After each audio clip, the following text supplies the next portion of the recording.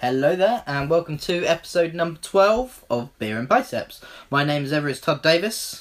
I'm Matt Smith. And we are here today to speak to you about several different subjects throughout this podcast.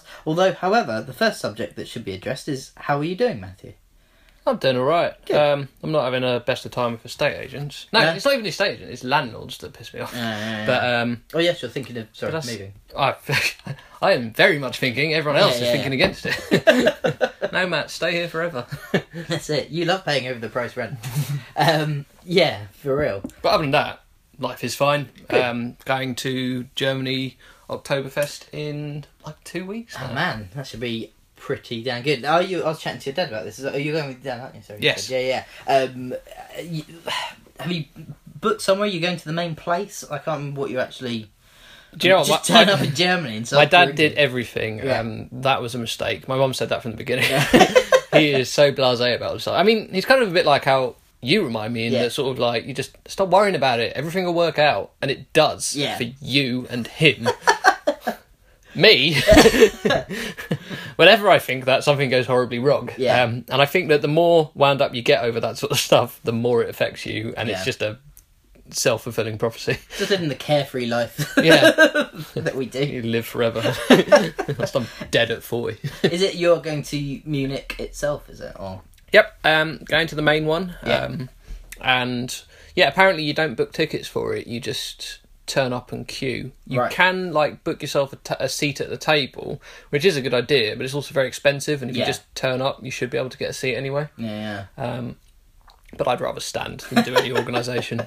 We've got a hotel, possibly flights, but I keep saying you need my passport information to put in the flights, don't you? And he's like, I'm sure I will at some point. I'm like, well, it's very close. Yeah.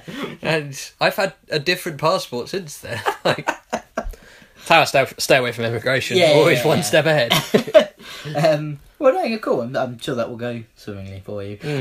So today we're going to be talking about, like I said, a couple of things. So, firstly, the beer that we're going to be drinking today, or speak for yourself. Which you're going to need to speed through this podcast because I need to stop Matt from drinking it all. But we are. As you saying that reminded me, I hadn't drunk for 3 seconds. It's going down very well. This is Bacchus. I think I'm saying that right. Bacchus. Which is a Belgian beer, a Belgian cherry. I just realised that with the thing with Bacchus, if you've ever seen it, it comes in sort of like a paper packaging, which you're probably hearing in stereo sound now. But we kind of just, in our haste to get to the beers, we ripped them up, and now we have no information on it. It's going down really, really well. This one has been supplied. I'll share my little story now, because we were originally going to be going over to yours. You had a beer lined up. One reason led to another, couldn't happen, so we've ended up doing over at mine. I didn't have any beer. My dad was out, and I asked him if he could pick up a couple of beers for me, and he said to me, which beer do you want? And I said, Dealer's Choice. And he went, I never heard of that beer before. And I was like, no, I meant you choose. And he was like, oh, that makes a lot more sense. But happily enough, he's come across these ones, which he said he's drunk before, and just said, if we want to give them a go. But it's a cherry beer, which I'll be going into in a bit of detail later on, and it is bloody lovely. It's fantastic. I was really surprised because it's a Kriek beer, which are quite similar to... Well, the thing is, I assumed they were quite similar to Lambic beers, which are my number one most hated beer. Yeah. But this is so far from a Lambic beer that obviously I'm not the beer expert that I thought I was, because in fact I'd never claimed to be that. But it's just really, really nice. It smells exactly like cherries, and it tastes exactly like cherries, and it's not sickening. It's not artificially sweet like you'd get from like a Magners or a Strongbow Dark Cider or something like that. Bruley. Bruley is a finely crafted beer with a lot of history. So we've got so that's the beer that we're drinking. I'll go through a bit of a history about that and tasting notes. We're also going to be talking about sleep, kind of how that works within fitness regimes, how important it is. I think we touched upon this subject controversially. I would say it is more important than exercise. I know. So yeah, we've got a lot to go through with sleep, and we've got a little bit on the end as well. We're going to be talking about our most overrated beers, which should be in. It's just really difficult. We actually worked on this one. We put a shift in, and it's really difficult for two beer lovers who have. We've got a lot of similar tastes. Yeah. We've also got very contrasting tastes. Like there's a lot of beers that you like that I don't like. Yeah. And it makes it really difficult to have a unanimous opinion. Yeah, absolutely. Because every time I go, what about this beer one? Is overrated, Todd would go, well, I love it, and vice versa. You said 3 and I've said 3, which you went, but I really like that, and then I said, but I really like. I think it's important to note that just because we think they're overrated doesn't mean we don't like them. Yeah. Particularly a couple of them where I just go, I really like that beer, but there's a palaver involved with it. Exactly, yeah. And I think that's exactly. I mean, we'll go through the rules of it near the time. We're being so coy, aren't we? Yeah, I know, that's it. Well, enticement. So, best place to start off with then, I should probably say, is the sleep aspect of things, I think. Yeah? Yep. Or, if you think this beer can survive that long. I think there's another one in the fridge, actually, but don't drink up, because I can't promise you that. So we're going to be talking about sleep. I should say, to kind of take it away, but the first thing I'd be thinking about, I guess the first question I would ask, anything to do with sleep, is how much sleep should I have in a day? It depends on your activity level. I mean, sleep is kind of where our bodies recharge, and if you're leading a very sedentary life, you still need to recharge from that, and that's why sleep's so important. But you don't need to in the same way that a Premiership footballer would. Yeah. You'd be amazed at actually how much money the big teams like the Barcelonas, Real Madrid, Manchester United, they've all spent fortunes on creating perfect sleep chambers for their players. That's how important sleep is to them. Like they get. There's a guy who is sort of like a sleep expert, and he gets paid fortunes by these people to assess the sleeping rooms and work out exactly how to do it. So they'll sleep there, 8, 9, 10 hours, at night, but they'll also have a post-workout nap, just to increase their recovery. So there was a study by Ma et al., Ma and everyone else, I should explain. Not the... et al., just throwing some Latin in there for you. It sounds like some Middle Eastern... Ma et al. The thing is, Ma, I don't remember... I think it's a she, and I can't remember what her first name is, but she's quite big in the sleep and performance thing. But they did studies on... they did one study on college basketball players and one on college swimmers, and they found that getting 9 to 10 hours sleep led to better performance, better reaction time, better power, better mood and focus as well. There's cognitive benefits and there's physical benefits, and that was on 9 to 10 hours sleep. And these people, they're peak fitness and they're still benefiting from extra sleep. So imagine what it would do to, I don't know, us.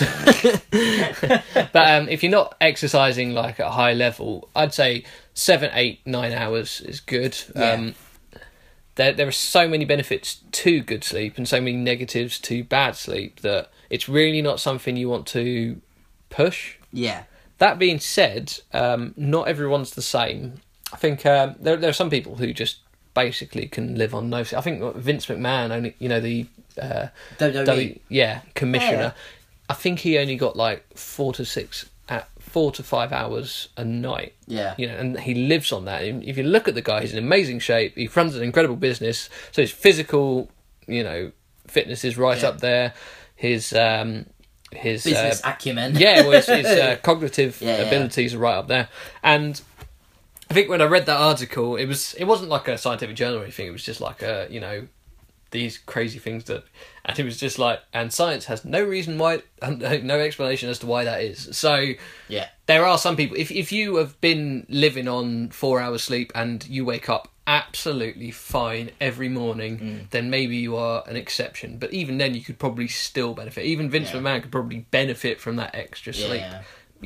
He could have got even bigger. I was just thinking, there's loads of people in time who are insomniacs, aren't there? Do you know what I mean? And wasn't Ernest Hemingway had 2 hours sleep a night, and Thomas Edison, I think, only slept a couple of hours. I think Einstein as well. Usually people see that as a way of going, well, these guys are really smart, so they obviously, that's what I need to do. I won't have any sleep, and then I'll be super brainy. And But the thing is, it sounds so ridiculous to go, well, maybe Einstein would be smarter if he slept more. But maybe he would, and there's no way of proving it either way. You know, like, you go, yeah, he reached this level of intelligence, but maybe he was only ever working at 80%, and he was that much of a genius. And, you know, he's dead, so... You know. So he's the real Whereas I'm alive. So, 1-0 me. Apologies to Einstein and his family. I love the guy. I'm sure he's a really nice chap. Do you know what? He was like a absolute sexual deviant. Like... I was reading something which came up on his TV series, because there's a TV series which is about him now, like a fiction, like, well, do you know what I mean? Like a... I watched the hell out of that. Was it? Okay, yeah. But they were saying that it kind of touched upon those types of subjects where most people wouldn't go there. I remember talking to my girlfriend about a fiance about Walt Disney, and you know, and like, again, the backstory to him, like, is amazing. It's incredible. Like, and everyone kind of thinks that he's either a really good guy or he's a really, really evil guy. And you're like, it's neither. He's just a normal guy, and bad stuff happened to him, and good stuff happened to him, and he made some poor choices, and he happened to make some really good choices, you know. But like, kind of listening to that kind of life shades story, of grey that nobody seems to like understand at all. Exactly, that's it. You're either super nice or you're a complete evil bastard. Yeah. Is that kind of go between, when actually, when you kind of see it all, that is a total digression. I don't get too philosophical, but I think that a lot of the world's problems would end if people stopped seeing in that sort of good and bad philosophy. And I think that's one of the things we've got in common, is that we're perfect. What are the odds? It's because we get our 8 hours of sleep. That's what it is. Absolutely. Like, that's another benefit of sleep, actually, just perfection. Yeah. So, okay, I'm just thinking then, so going back onto sleep, as you perfectly brought us back to it as well. I mean, can one sleep too much? Do you know what I mean? I remember hearing something about, that actually sleeping too much is bad for you. But that was one of those things where you read it in a paper and they were like, you know, scientists say. It's like, do they? Could you give us a name, a reference, you know, and link to that article? Because Dr. S. Howell's around here somewhere. Yeah, and I can imagine that if you slept like ridiculous amounts, you wouldn't be getting enough exercise, and you wouldn't be eating well, and your metabolism would be quite slow. So yeah, I'm sure there is too much, but I think that's more about lying around doing nothing than actual high quality sleep. You know, you once you've hit that perfect amount of sleep, your body will eventually wake you up. If you then lie down or take sleeping pills, then you're probably pushing yourself into an unhealthy sort of thing. When you think, you know, like, you have those kind of moments in the day where you just, there's that kind of instinct to kind of go, oh, you've done nothing today, why are you tired, or anything like that. But you have those moments when you are, say it's like 2 p.m. or something like that, maybe you've had the day off and you've not done anything, you went to bed early the night before, and then you're sitting in front of the TV, and then you suddenly start to feel droopy again. You're like, I really think I need to sleep, but I haven't done anything. You know what I mean? Is that your body really just saying to yourself that you do need to get some rest? Can I be honest? And a lot of people are going to hate me more for this. Yeah. But, well, a lot of people hate you already. Yeah, I know. I'm saying that it's not more people are going to hate me. It's just the people who do hate me, which I assume is a lot. It's going to push them further. Yeah. But because I work, because I'm self-employed and I work from home. Yeah, that's what I just want to say. That is pretty sweet. But because of that, I tend to get a lot of sleep. Yeah. I never get that. The only time I get that is if I'm hungover and it's been like, I've gone out on a Saturday night and it's the sun, something like that. But I never get that post-lunch slump. I never get any. I used to get that all the time. Like when I was working or at school, I used to get it terribly. Like, and when you think about it, of course you did, because you're getting up at like 7 a.m. and then you're leading a really hectic, school session and all that sort of stuff. And you're having your lunch, and then afterwards you're in that sort of position, head on you're falling asleep. Because the thing I always used to find, I kind of still do sometimes now, is if I have it's a classic thing, having like a big lunch. Do you know what I mean? So, for example, the amount of times when I was at my old job and I'd go out for like a KFC for lunch or something like that. Well. So I'd be up early. I'd be up at like 7ish. Then you make yourself into the office, and then you're in there for 9. Have a lunch at about 1 o'clock. Have a big old KFC, because obviously you're gonna go for the large meal and etc.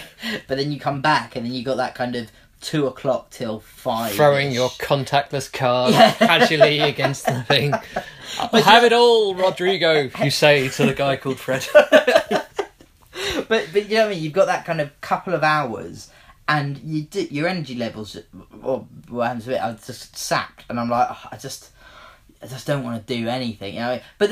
But strangely, like about 6ish, it's almost like you're looking forward to get out that door, and then when you're out the door, you wake up a little bit more, and you're kind of, I don't know. Is that more maybe the mentality of yourself going, you know, you need to. Well, when you eat, you get an increase in a hormone called leptin, which is basically the hormone that tells you you're full, and that can also lead to you feeling tired. You get a bunch of other hormones that are released, and if you sort of play into that sort of thing where you're sort of like sitting down and you know you go, every time I have a big lunch I get really, really tired, and that's happening again.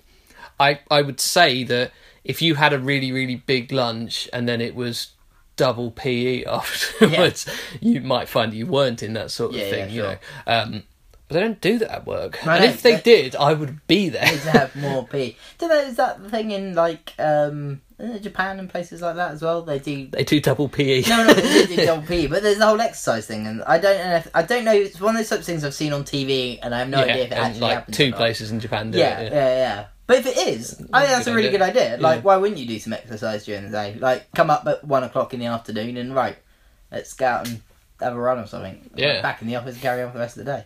Do some traditional Japanese sports. Yeah. Baseball or sumo wrestling. Absolutely. Cool.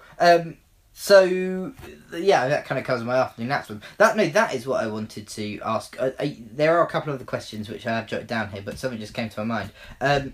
Going on to diets, so we're going to see what, like, I guess, the effects on sleep, or the effects of sleep with my diet as well. Yep. But also, something which just springs to my mind is, what if I ate?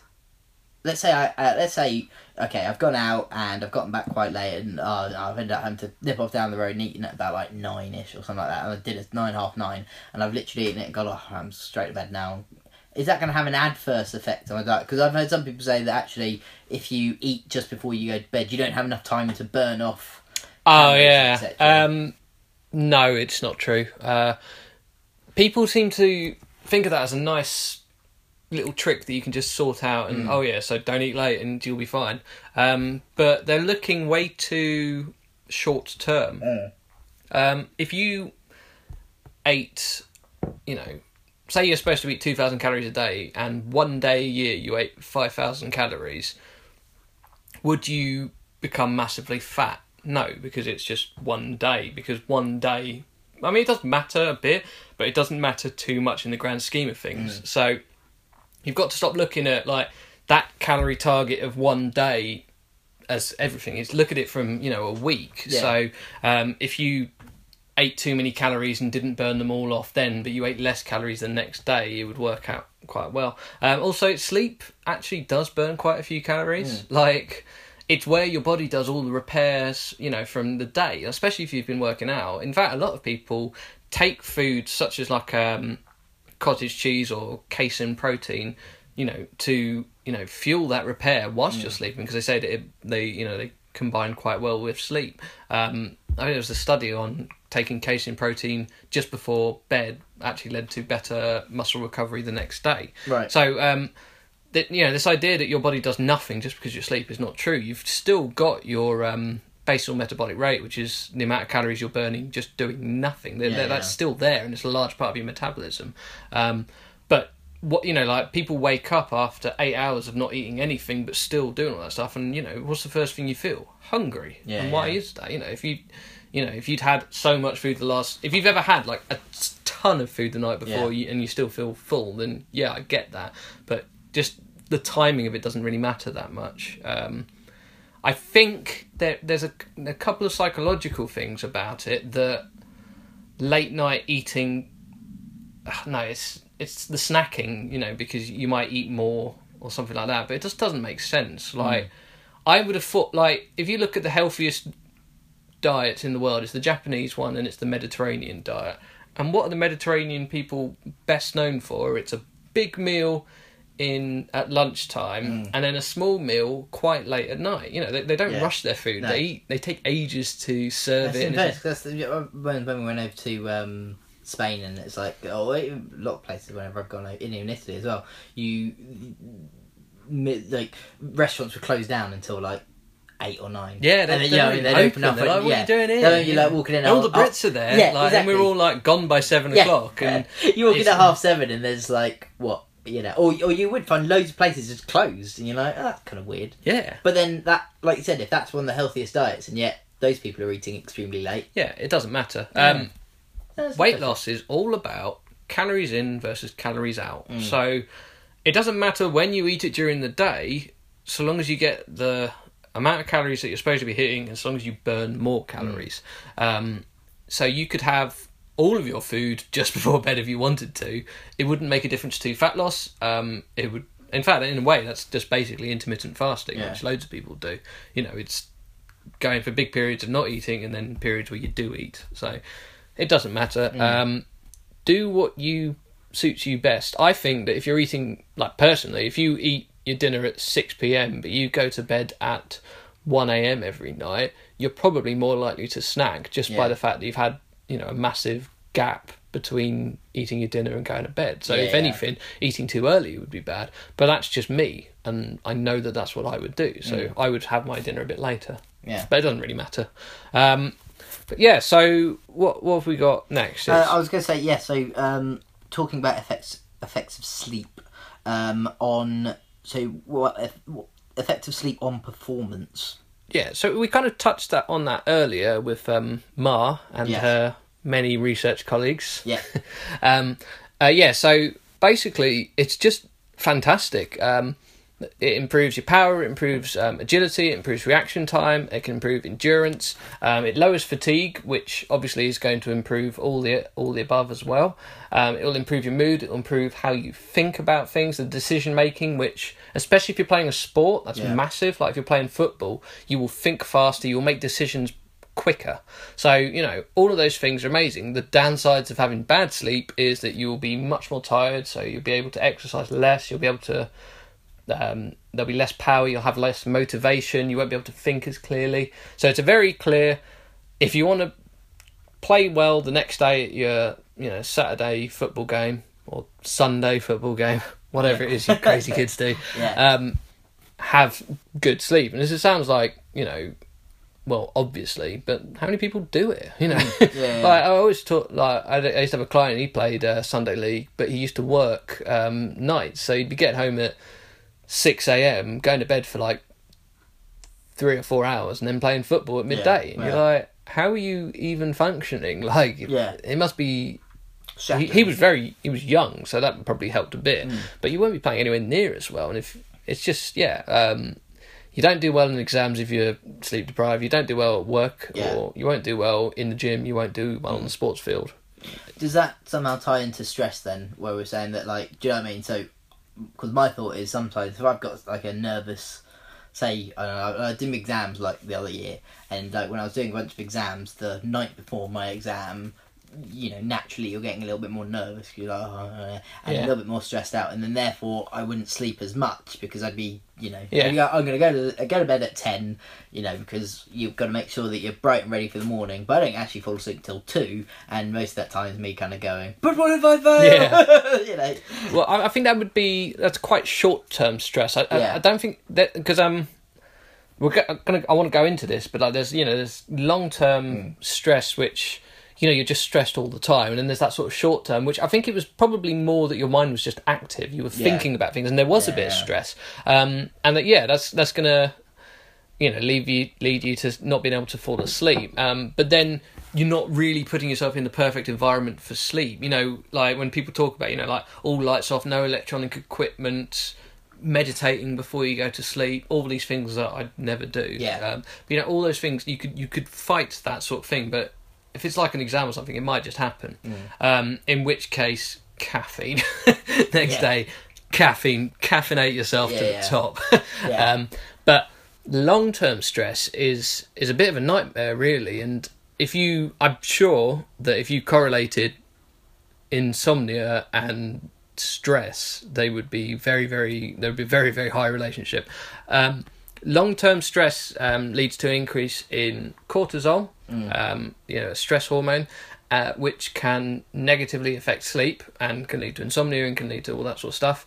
And also, bad sleep tends to increase cortisol. So, as you can imagine, like the more stressed you are, the less you sleep, and the less you sleep, the more stressed you become again. And with the other things we're going to touch on, it's always the same. Like, something bad happens that affects sleep, and then sleep compounds the problem. And it's a bitch. And I think that a lot of the reason why people become obese is because they get caught into one of these cycles. And the next one we're going to talk about is diet. And people who are overweight tend to be more stressed, tend to have more cortisol, and tend to sleep worse. If you have a bad night's sleep, leptin we talked about earlier, which makes you feel full after a meal, that the number of leptin that is produced drops, so it means that you need to eat more food to get that feeling of fullness. Right. I always think about this, like, if I was going to do a competitive eating competition, I would give myself the worst night's sleep beforehand, because that leptin would go, and that's what stops you from just gorging yourself.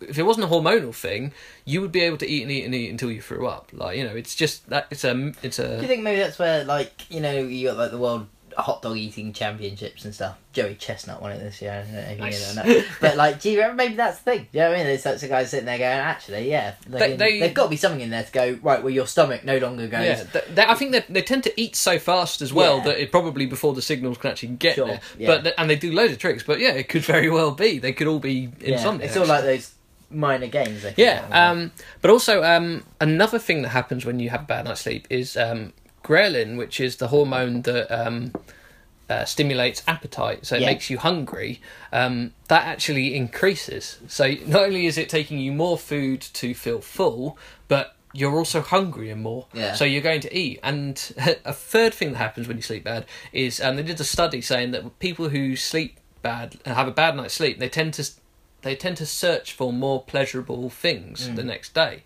So if you've had a really, really bad night's sleep and you're preparing your breakfast, are you going to go for the donut, or are you going to go for the healthy bran flakes with semi-skimmed milk and a banana?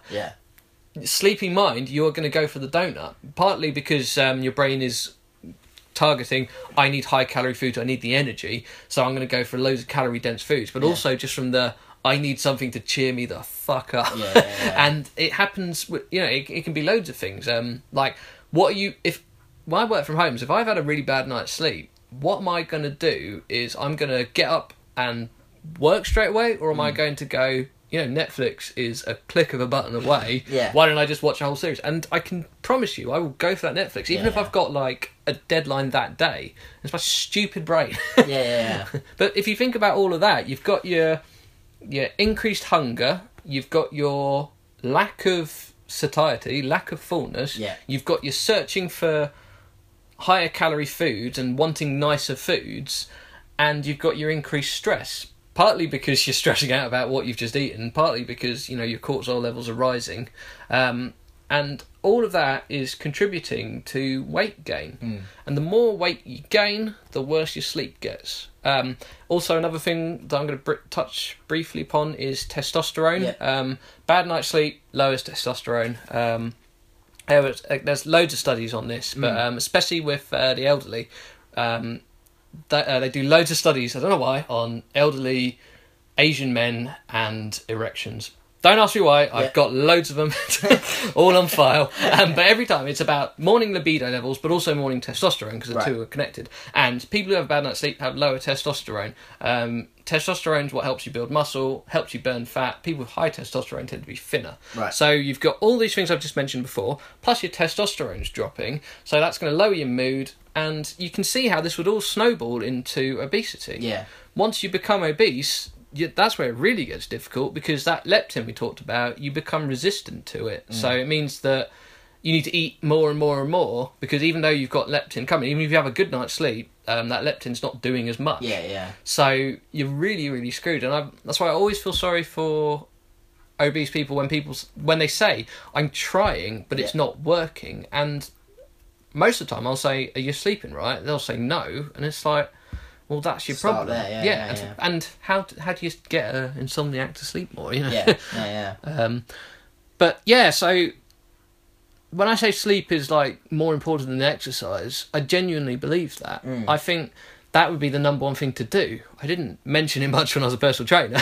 Yeah. Why spend £35 an hour when you could sleep? yeah. But I get away from me. Yeah. And there are loads and loads and loads of benefits of exercise, sure, and I don't think it should be an either-or situation. No, totally. What we're not saying is you got to go again. Like I said last time when I was trying to figure out ways I could eat curries or whatever. Yeah, I mean, be absolutely fine. It's not that kind of you go back home, sleep as much as you want, and you'll probably lose weight. It's like it's again, it helps in it. It's all that factor. And also, you have to like adjust to your body's signals. Like I could have a bad night's sleep and not overeat. Yeah. I could do that. And that's why calorie counting is so good, by the way, because it makes you stick to it. So you can fight that. Do you ever hear people say, "Oh, don't have diet drinks because they make you eat more. They make you hungrier." Yeah. One, that's absolute bollocks. And I've done loads of articles on aspartame. It doesn't do that. But even if it did, it only matters if you then mindlessly ate. Do you know what I mean? Yeah. It's ridiculous. Yeah. Interesting stuff. Holding back. Many more of those to come. Well, there you go. I think that's all those ones covered from there. Should we chat about this beer so you can actually drink it? I can relax. You're very good for it sometimes. I'm actually going I can see you not wanting to take a sip. No, wanting to take a sip. I know, my hand went to it so many times. Yeah. Because I was consciously fighting my impulses. There you go. It can be done, people. I've almost finished. Yeah. now tuck in, big man. So we are drinking Bacchus beer, which, as I mentioned, is a Belgian cherry beer. A Flemish red-brown style, don't you know? I don't know what that means, really. No, I'm not sure, but it's cherry red in colour. Yeah, I mean that's it. Yes, it's very, very red. I suppose you could see it's brown. I think you can actually. It genuinely just looks like. By the way, just saying, we're in your dad's office right now, which is in the garden. I just have this image of him walking past, and we're just holding these glasses up. Yeah. Oh, I'm gonna leave. But it just looks literally like a cherry skin. It's insane. It is. It's cherry red, isn't it? I was going to say almost like red wine, almost like blood red to a degree or something. But it's definitely the cherries, and the smell of it is fantastic. The minute we poured it, I mean, you were saying you. Well, go on. I was just saying when you have I don't know what you expected me to say, but I was going to say, when you have a cherry yogurt, it's exactly that. That sort of taste and smell, and you just go, this is awesome. Yeah. This is much nicer than real cherries. That wasn't what I was going to say. I was going to say, you just mentioned that you smelt it and went, oh, that smells really good. But then you're saying, because we talked about lambic beers beforehand, and the minute I said, oh, it's like a sweet and sour type beer, you were like, oh, bollocks, I really don't. You were like, it smells so good that I'd almost leave it there because I don't want to try it and go, oh, it's awful. But I actually tried it and went, no, it's not sour at all. That's the difference. A lambic beer is so sour, it's like eating a sours. Yeah. In the sort of thing, and you go, this is kind of nice, but also it's kind of awful. Yeah. That sort of, when I ever have those sweets, I'm just like, this is I can kind of see why people like it, but I wish it was just normal. Yeah. But lambic's worse because it's a drink. I can't describe it. Do you want to know the reason why you're drinking it so quickly and you're saying actually it's really, really nice? Go on. It's just one of the things I mentioned in here, that it is an absolutely excellent thirst quencher. It's a real kind of type of drink that you could just almost session. I mean, I'd say session. It's what do we say it was? 5-point-something% beer? 5.8.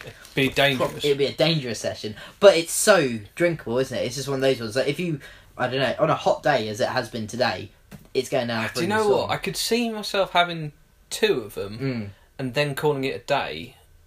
But then I imagine it'd be really difficult. I think I could drink a few of these, I'm not even going to lie. It'd be really difficult to transfer to regular beer afterwards. Yeah, exactly. And the thing is, the only reason I'm going to say this is because when I've had certain types of fruit beers beforehand, things like Freely, which you mentioned earlier, and anything like that as well, I kind of drink it at first and go, yeah, it's not bad, I didn't mind it. but now I'll have something else. Or we went to Belgo's once, and I think I had like a banana beer there as well. And again, it's nice, it tastes okay, but that's me going, I'm right. Yeah. This, I'm looking forward to my second beer if it comes out, if we have it, unless my dad's already drunk it already. But how many did he buy? He drunk 4, but he said he was going to have one. We've got 2 each, and then it's a scramble to get the next one. So chug down. I can't really describe this to you, dear podcast listeners, but Todd is literally on the balls of his feet. And I can just see he's making darting eyes towards his path. He's planning out his path to the fridge. Because all I can imagine you're thinking of is just your dad just going, well, this is drinkable, and then slowly getting up, and you're just going... So, I mean, a couple of things about this one. It's, so it's a sweet and sour. It's supposed to be the taste of it as well. It's found around the Flemish towns of... Belgium's going to be horrendous, but Kortrijk and Roosendaal. There you go. And the reason that they are... so it's kind of... This type of brewing kind of increases the lifespan of the beer. And what this brewing is called is mixed fermentation. And what that includes is basically the brewer is blending a quantity of kind of younger beer with old, mature beer. And then that creates the sourness from it. And then that, therefore, kind of increases the lifespan of it. Because, I mean, like, these types of bottles are always, like... I suppose that makes sense, doesn't it? Yeah. Do you know what I mean? You're extending the life of young beer with the older beer. Yeah, the older beer with the young beer. It's like a blood transfusion, which goes with the colour. I'm not sure that's how transfusions work, Todd. I don't think you could take the young. Well, maybe you could. Maybe you take younger. Didn't they have that sort of thing that old people like? If that was the case, it would completely change the dynamics of the world. Yeah, because it would be like old people who have a lot of money but not much time would suddenly be able to buy young blood, which we're just... Well, I say we, I'm 30. Which the young are producing. Wish I had young blood. What else I have there as well? The red-brown... Kind of like a really creepy vampire there. The red-brown colour that we are drinking from is actually comes from the coloured barley malts. There you go. So as opposed to like cherry skins or anything like that. And it was first introduced in 1955. Which that's quite late then. I know, exactly. I mean, I'm looking at it and thinking it looks like so much more kind of classic. Like they've got like instead of a bottle design, it's just a piece of paper that has got all the information on it that's just wrapped around the bottle. Around a normal which is green really, beer bottle. It's really cool. And it also leads to quite a boring looking bottle. Yeah, absolutely. One sec. Hello. There you go. As if by magic, my father has walked in. Thank you very, very much. And we were just talking about how you were definitely going to finish that. Yeah. Are you going to... What Father, for the podcast whilst you're here, what are your tasting notes on it so far? My tasting notes on this is dangerous time, isn't it? Yeah. Well, it tastes wonderful, doesn't it? Let's be perfectly frank about it. It does. It's like... And it doesn't get worse. Like that's what we were saying. That a lot of this time you have this, and you go, "Oh, I couldn't drink any more of that." I'm done. You could drink a couple of these. I think it would be quite difficult to have something after, something that's like exactly a what lager. I said. Yeah. It's that's the only order you can do it, don't you? Yeah. I was like, if I've had too much beer, I could go to gin and tonic, but I couldn't do it the other way around. It's quite sweet. I think, but not cloying. No, not at all. So, am I on your? You are. This is live. Oh dear. First guest podcaster. There you go. Yeah. Oh yes. He didn't even know he was on it. Well, thank you very much for bringing that on. That's all right. Cheers. Right. Yes, chin chin. Hope it goes well. Prost. Thank you. Santé. So yeah, I mean, there's a couple of things from the cherry beer itself. It's brewed using Bacchus Ordbrin as a base. Its sourness and the slight touch of caramel from the roasted malt are impressive features. It has a beautiful balance between sweet and sour, and as it mentions here as well, in the nose you should detect ripe Kriken cherries, while in the background is the delicate sweet and sour, slightly wine-like character of the base beer, making for a vibrant aftertaste as a zesty thirst quencher. So they're saying you could taste a bit of like a wine-like. Well, it taste. says you should have a delicate, like I said, the aroma is cherries in the background, delicate sweet sour, slightly wine-like character of the base beer. So you should. I can kind of see it as like a wine. If wine tasted this good, I'd drink it. Maybe you don't drink enough wine. Do you know what? I actually have gone through phases of really liking wine and really not being interested. At the moment, I'm not that interested in it. I think beer is more versatile. Said it. Right, so if you do find it, I think we picked this up in Morrison's. It's everywhere now.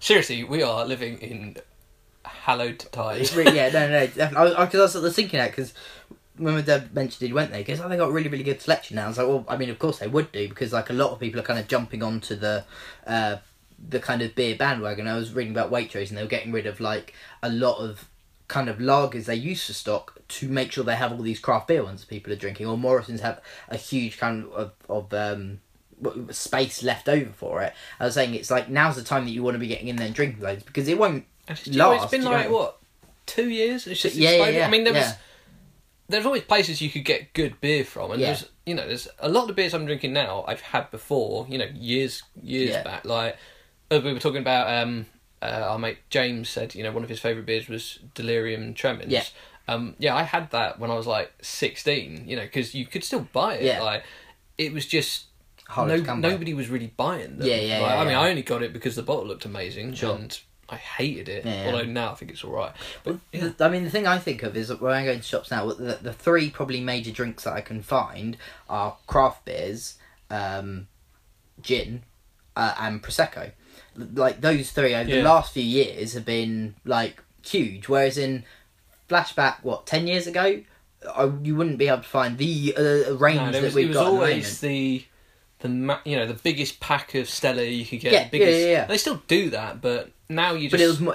There were more lager and probably more things like, I don't know, maybe more sorts of whiskey and things like that. Like but it's you can see where dynamics change, where we go off, and that's why I say the best thing that's happened because of hipsters. Yeah, absolutely. Like, everyone makes fun of them, but like cash in now. Do you know what I mean? Because instead of this kind of, and this will be the way it'll be forever. It won't be. Like, it will change, and you will get to these points, and there's certain ones you go, I really wouldn't mind drinking that, and it will be not impossible, but more difficult to get. But if you are around those such places, it's good to get to. If I was making a forecast, I'd say that pubs are going to go down and down and down. There'll still be a pub. It's not like it's ever going to go away. But they're going to, they're struggling, and there's just so much better choice, and it's so much cheaper. It's ridiculously cheap.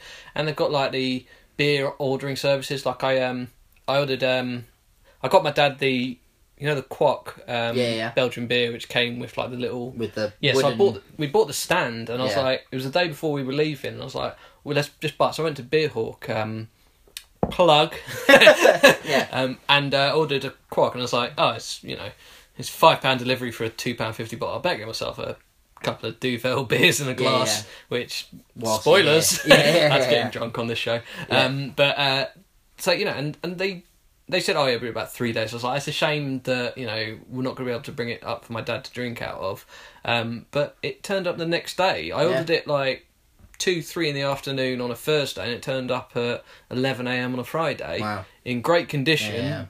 You wouldn't find anywhere else. And, that's the future, I think. Like, the thing is, you've immortalised your words now in the fact that we've put this onto a podcast which will be freely available to download on iTunes and any other good podcasting service. So what I would say to everybody is save this episode, and 20 years from now, when pubs are everywhere and they've made the greatest comeback of all time, laugh in Matthew's face. I'll be laughing in his face. So you'll be laughing at a corpse.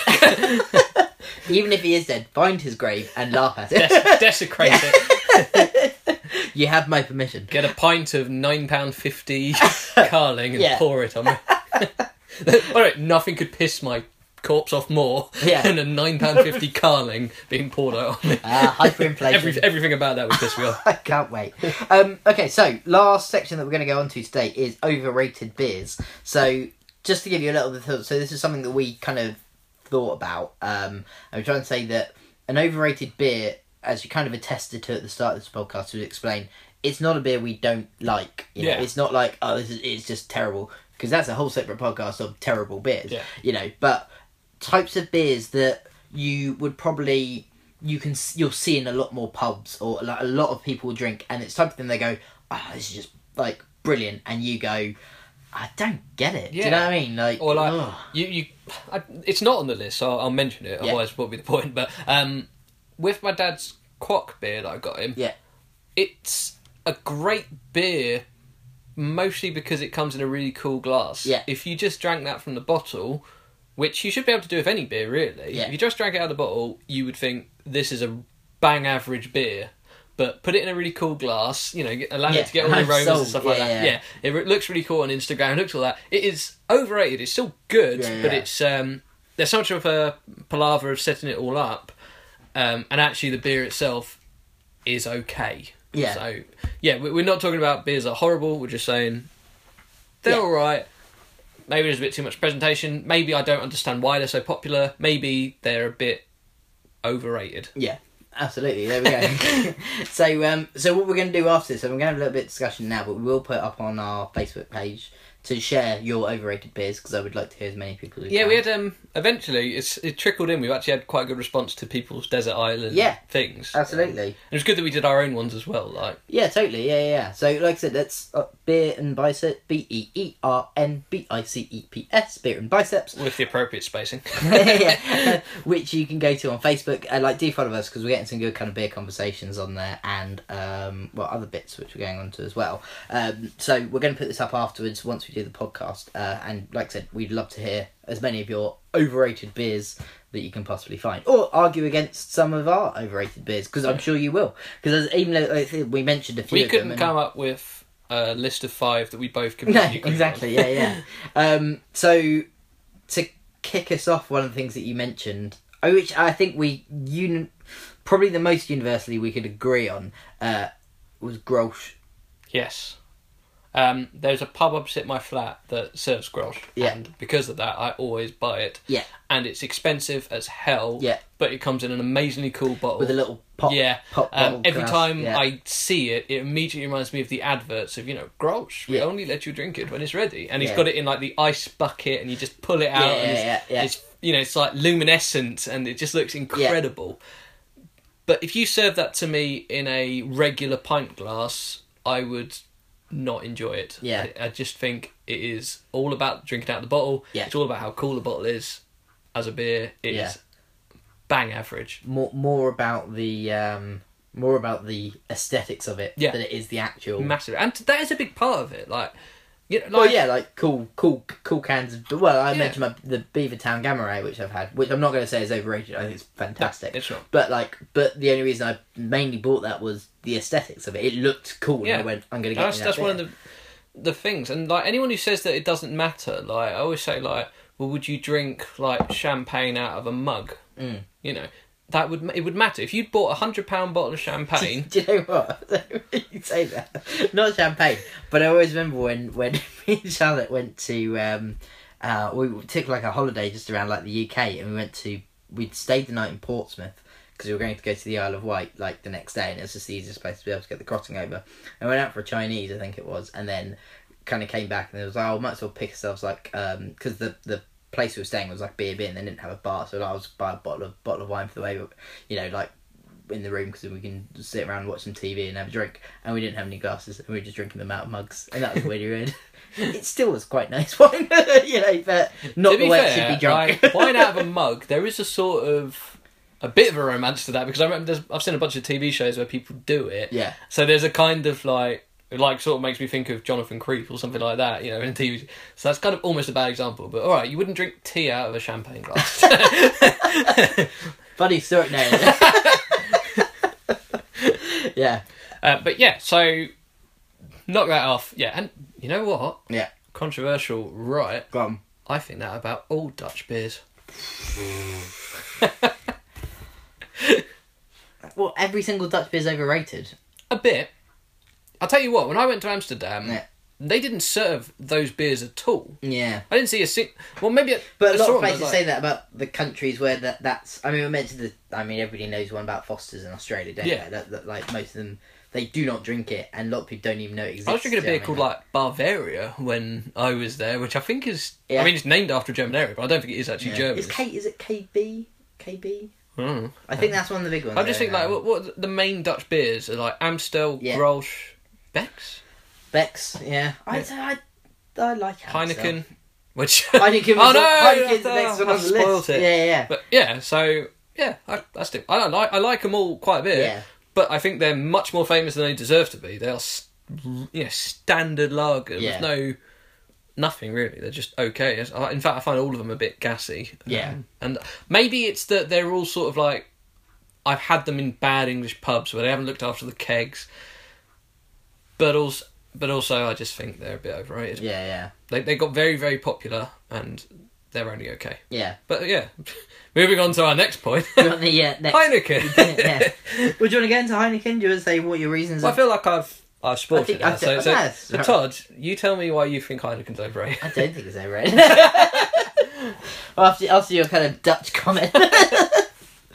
And speaking to Dutch people, in fact, none of them listen. I looked at the statistics. Yeah. 135 downloads from Japan. Thank you. None from Holland. And you're near us, so no excuse. And I've been to you. Yeah. But there are a lot of good Dutch beers out of there. Yeah. They're kind of similar to Belgium, so they're underrated in that. They've got a load of good craft beers coming out and all that sort of stuff. They've got a lot of good history. I think what you were saying, Hoegaarden was partly done by the Dutch. Yeah. It's just your lagers.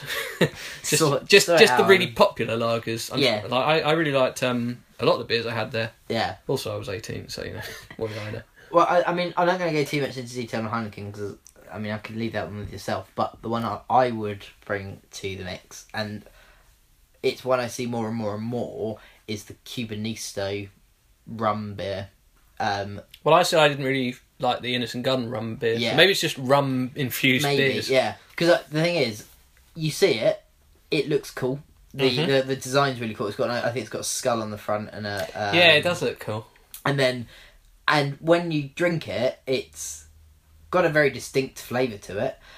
But I see it in loads and loads and loads and loads of places, and everybody will do what I did, which is stupidly going, "Oh, I'm going to try that one," and then actually a beer in, it's just not that nice. It's like it's strong, it's got freaking rum in it. It's like the yeah, but it doesn't bring out the best of what I like about rum. No. It doesn't bring out what I like about beer. It kind of... It's just not nice. It's just not it's nice. like having two things, like two things you love, like champagne and tea. Yeah.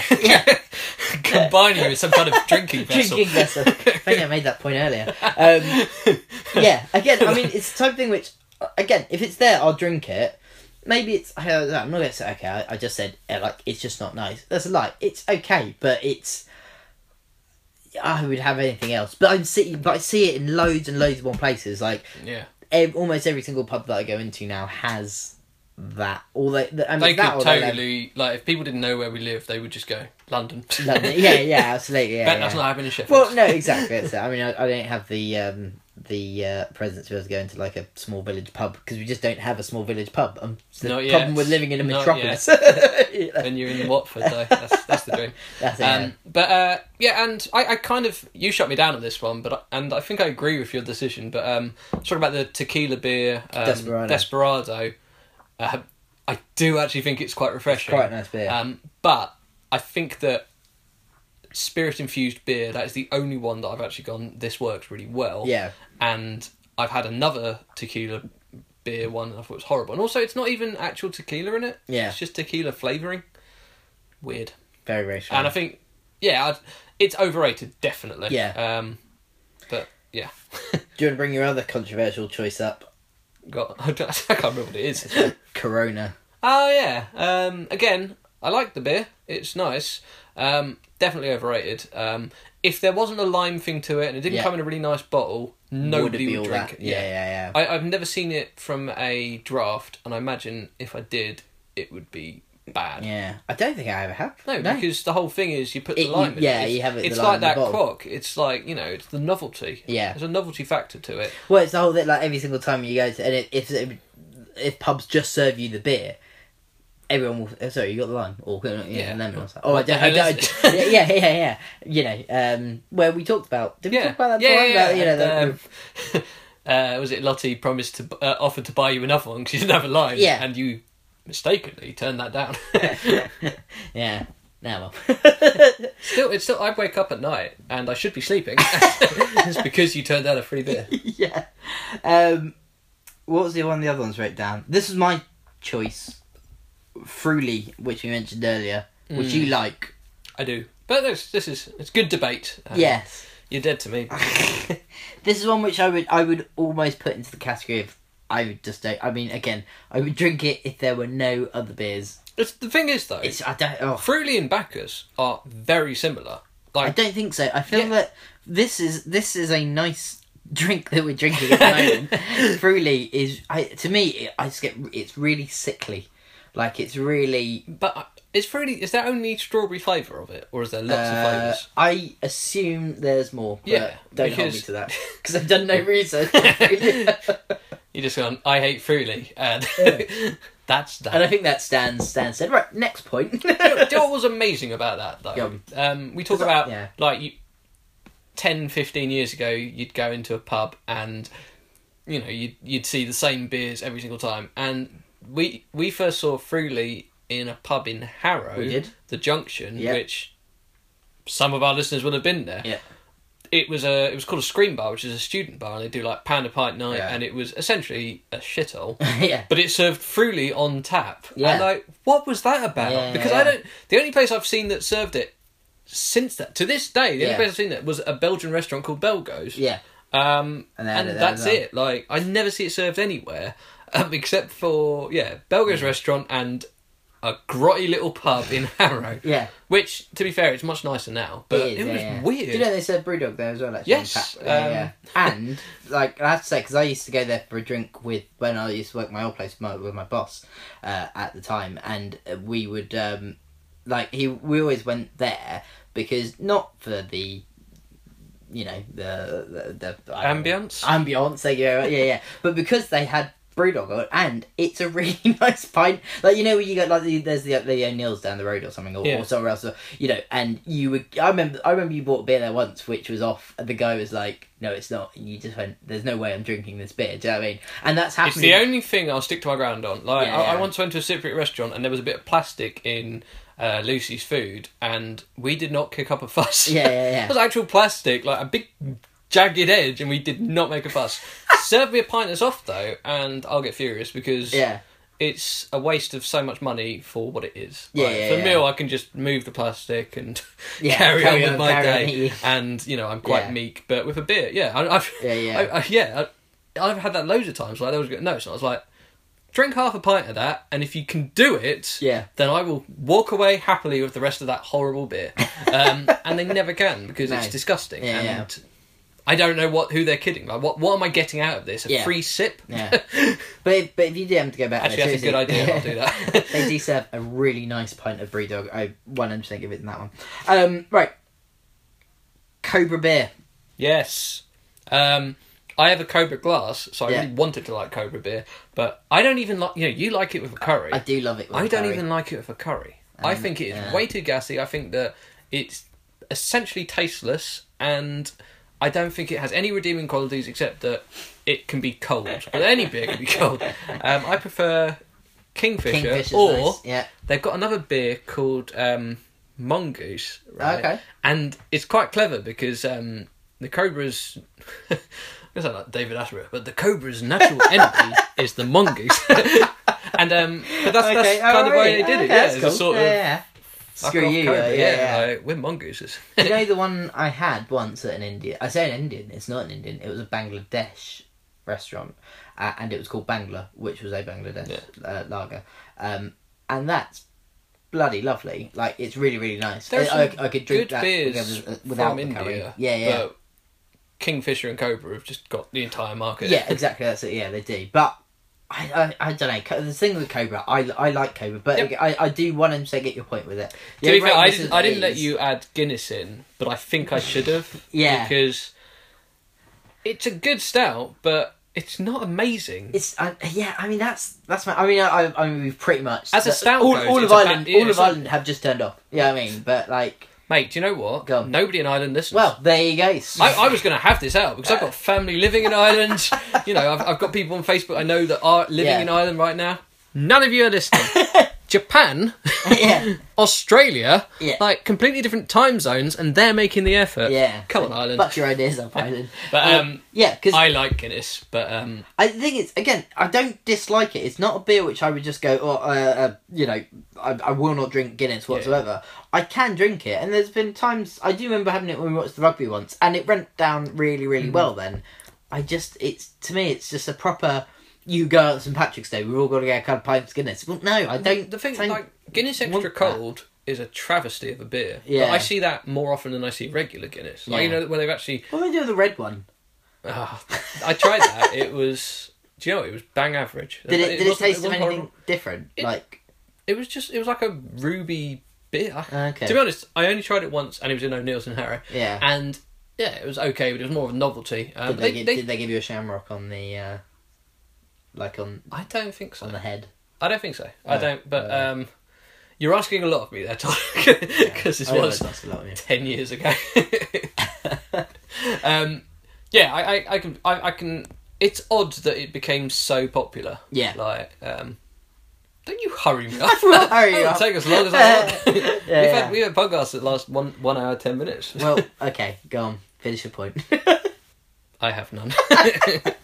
Okay. I hate you. Well, yeah, there you go. So what I would like to say is on Facebook, go onto the Beer and Biceps page, because we're going to put this up. Or we would generally like to hear your overrated beers. Or like you said, if you think any of those ones are incorrect, just tell us, but let us know we still think you're wrong, because we're right. We've so don't bother. In fact, just a couple of things to be able to say. Yes, we had 1,000 downloads. So 635 individual listeners. It's fantastic. And seriously, every single person that has listened and has downloaded, thank you. Please get this out there to as many people as you can. Particularly, I'd like to thank you, the repeat listeners, because you're the ones that matter. Absolutely. You heard me, Ireland. But 3 downloads. Yeah, tell as many people as you can. Get them to download as much. We need reviews. We really, really would like some reviews on the iTunes site. Todd can't actually create any more fake profiles. No, exactly. That's it. Yeah. Todd with 1D, Todd with 2Ds. Yeah, that's it. He's actually got one username, which is Todd wearing fake moustache. So yeah, I mean, but honestly, to only be so far, thank you very, very much. The usual ways you can follow us: Facebook, Beer and Biceps, Twitter at Beer and Biceps Pod, and obviously we're still going strong on Instagram, which is Beer and Biceps. What have we got coming up next week? Do we know? It's supposed to be remeasuring, but as I've pointed out, we never did measure you. So this is kind of like a free pass at the moment, because everything else is planned out. We've got weeks planned out afterwards. Yeah. But this is kind of the one where it's like, it was just said remeasuring. I don't know why I thought that would make an hour's conversation. No, yeah. So these are his measurements. See you next week. Yeah. But I think it's just a reflective period. We talk about what we think's gone well, what hasn't gone well, what we need to improve on, resetting some goals, the importance of doing that. Just kind of like a free session. Yeah. Double PE. Double PE. During your working hours. And hopefully we'll think up another cool beer thing, because I'm really starting to enjoy these. Yeah, definitely. This one was better because we put 4 minutes worth of research into it. Either way, I'm going to be in France next week. So yeah, of course. I'm going to have to get next episode. Exactly, absolutely. But I'm going to try to find some quirky French beers or something out there to report back on. Do you know what this one? There's Cuvée de Troll. Yeah. And I see it all the time on Instagram. Yeah. I imagine that's French. I'll look for it. Yeah, if you see it, it's got a picture of a troll on it. Yeah. Okay, I'll give it a crack. So anyway, I should just say to everybody, again, thank you very much for listening. I hope you yourself have a very good day and evening, whatever you're doing at the moment, and keep listening. Thanks very much. Bye.